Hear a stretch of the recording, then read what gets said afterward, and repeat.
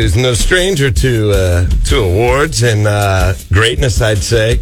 Hall of Famer with the NFL, former Heisman Trophy winner, Notre Dame. Ladies and gentlemen, we welcome Tim Brown right here to the studio. That bell sounds like something special. It is.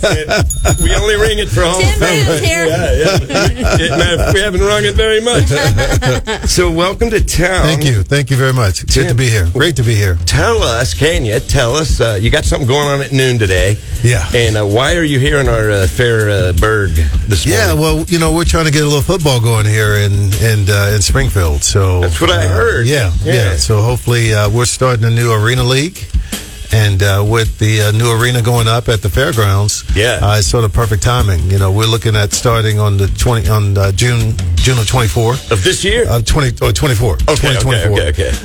So we have time, but fun things happening. We put out the word, and Springfield, the fans in Springfield, they responded 3 times more than any other city that we reached out to. We want it. We We do. I was talking to my son, and we're both, sports fans, whatever. Sure. We're very excited. We can't wait to hit those games. Oh, man. And you are the commish. I am the commissioner, yeah. So, I've always wanted to stay close to the game, and I have since I retired.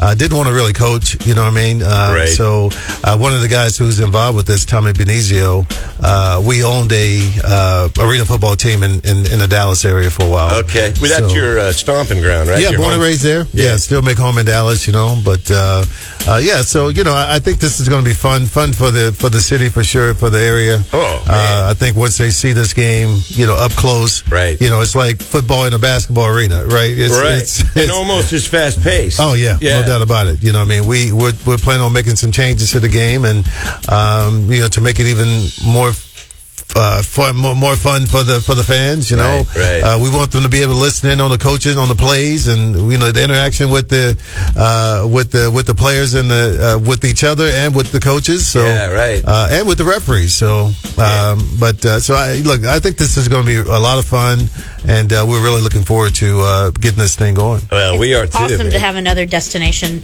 place. Something and else a to do in great, town. fun family thing to do. And I know you're going to cover this stuff at your press conference. Can we talk about where that is? What's going on with that, Captain Kirk Elmquist? You got to come over to one of these other mics. I don't know. Share. That one doesn't seem. There he is. But I get to sit on your microphone. The press conference is. Yes, I am lucky. We're all set up this morning at 11:30. Yeah, you want to come by? We'd love to have you. All right. It's $452 to join in. If you are wanting to press and push this out a little bit, come on by the Corwin Jeep Dodge new dealership. Okay. Jeff McConville's the managing general partner there, and he's having it in his showroom, and we're grateful to be a part of the Ozark Empire Fair. This new arena, and that's going to be the big announcement. The arena is pretty. It's huge from what I hear. Yeah, it'll seat 6,500 people. Right. Now for football, we're going to be near 4,500 because you're going to put in a 50-yard field.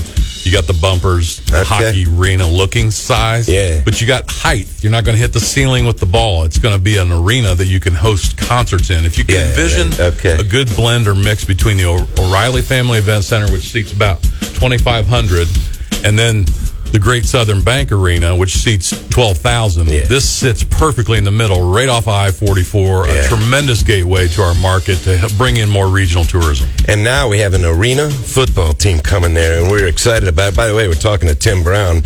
How many years did you play football in the NFL? 17 years, 16 with the Raiders and one with Tampa. So bet you got some memories. The ones I can remember. And